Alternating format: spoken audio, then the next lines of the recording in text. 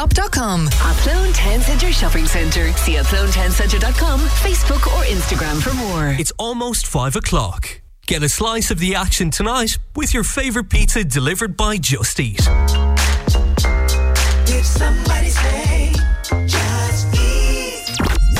The quiz of all quizzes on the way in a few minutes' time. Of course, it is a sports quiz here on iScore. Garry filling in today. Right now, here's Sarah with the news.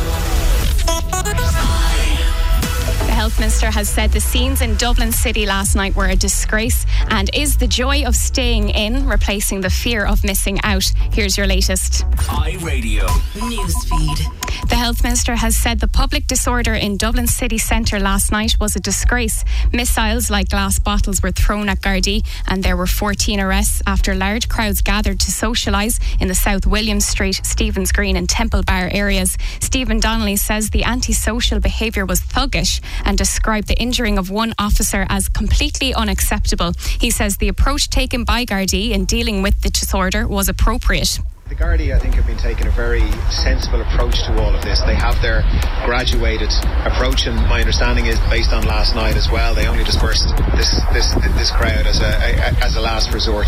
I think the Gardaí have done an exceptional job right across the country throughout the pandemic. iRadio Newsfeed. Ministers of G7, which is an informal club of wealthy democracies, are hoping countries around the world will sign up to their agreement on a level playing field for tax. A deal was reached at a meeting of finance representatives in London to introduce a minimum levy of 15%. They hope it could stop giants like Google and Amazon from moving profits to nations with lower tax rates. Ireland's corporate tax rate at 12.5% is among the lowest in the world. UCC economics lecturer and former chair of the Irish Fiscal Advisory Council, Seamus Coffey, says smaller nations may well take issue with the agreement. From an Irish perspective, and from the perspective of many small countries, they may see this as impacting their tax sovereignty. That if smaller countries want to use different rates, they might feel they should be entitled to do so. Could this be the larger countries who already have significant advantages looking to negate the advantages that some small countries might have?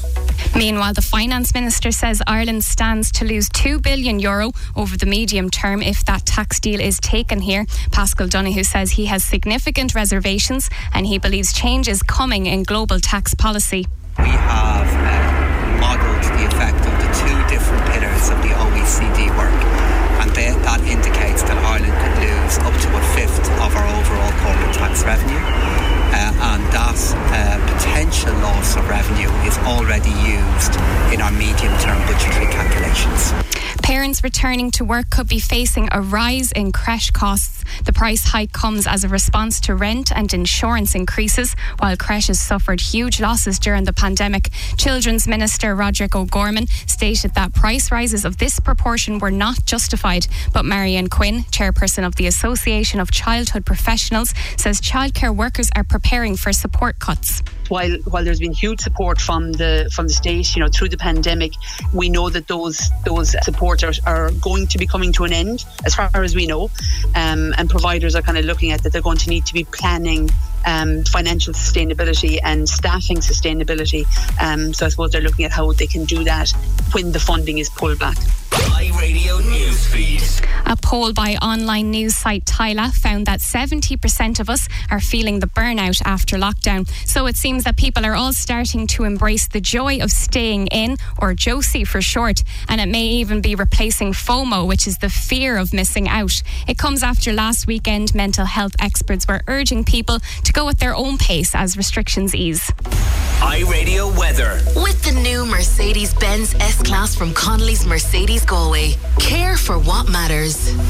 Staying cloudy for the rest of the evening with some sunny spells. Moving to tonight, it'll be fairly dry with long clear spells and isolated showers, along with some mist and fog. A cooler night than recently with lowest temperatures of 4 to 9 degrees. I'm Sarah Slevin on the home of iRadio in the morning with Cooper and Kate, weekday mornings from 7. iRadio's iScore with Cara O'Donovan.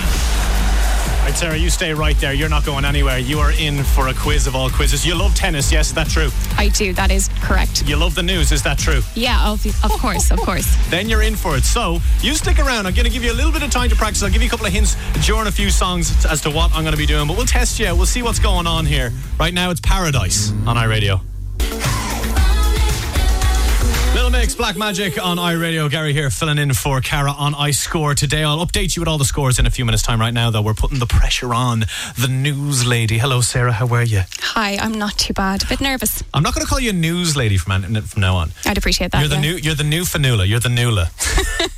You're Nula from now on. So I'm testing you out with a little bit of knowledge, and I know from listening to the news, because I love I'm a newsman myself, right? So that the most difficult names to pronounce are always the tennis players. What is the deal? I think they just randomly type in things and give them those names. Yeah, they're a bit intense sometimes, in fairness. So what I've done is I have 3 tennis players' names on a sheet here. You can hear my sheet. It's going over to you for the first time. Here you go. Don't turn it over just yet.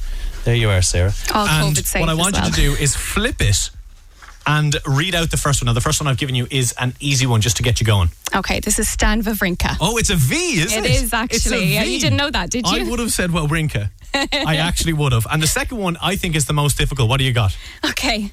Kittapong Wachiramanawong. Kittapong Wachiramanawong. But I'm going to change my mind. It's probably Wachiramanawong. Okay. So if this was on the news, you go Kittapong Wachiramanawong. That sounds professional. And number 3. Okay. This is a strange one as well. Akgul. Yeah. Aman Muradova. Aman Muradova. Say it again. Aman Muradova. That sounds right. Do you think so? I like the sound of that. That sounds right. That sounds very, very good. Congratulations. You've made it. Yeah, that wasn't as bad as I thought. You've passed the original test. Do you know? Like, I remember years ago, Fanula called Michael Phelps a American swinger instead of swimmer. And Una, she tried to say Christian Fuchs. And she didn't want to say Fuchs because it sounds a little bit, Yeah, you might mess it up. Exactly. So she said Christian Verheve. That's much better. And that's much better. So thanks very much, Sarah. I appreciate that. You've passed the test. Thank you. You're a Newsy McNewserson. Well done. Here's Tom Grennan. A little bit of love on iRadio. I've been holding on to